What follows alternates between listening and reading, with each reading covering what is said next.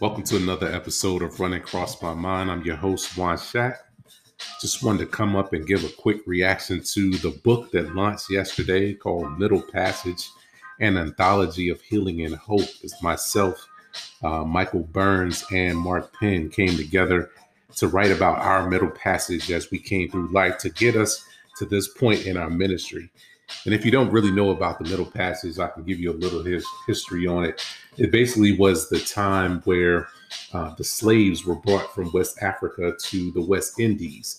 It could take anywhere from 3 weeks, 80 days of being packed into these little boats to get across weather conditions, rough waters, to come into a land that you were brought over for labor.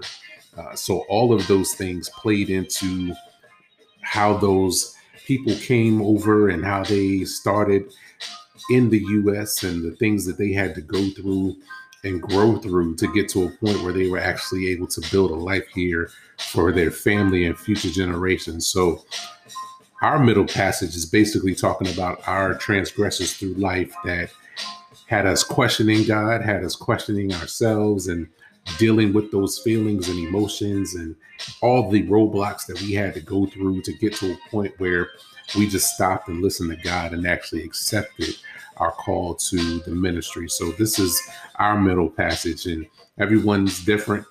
These are our unique stories. All of them are actually different. And going through this process was actually a healing process for each person involved. Being able to look back and articulate what happened with us to get us to this point was a huge step in our lives. So I'm excited. God is really working. The orders are coming in. People are buying it up for each gentleman that was involved. MBE Publishing came through in a big way for us. We had our launch party yesterday. I just wanted to come up and give a quick reaction to it. You can tell in my part of the book that I bounce around a lot, but it just really is showing how unique my situation is and based around one principal thing of fear and how all of these things correlate to how fear played such a huge part in my life. And I know it does for others as well. So I implore you to go check it out. Get yourself a copy.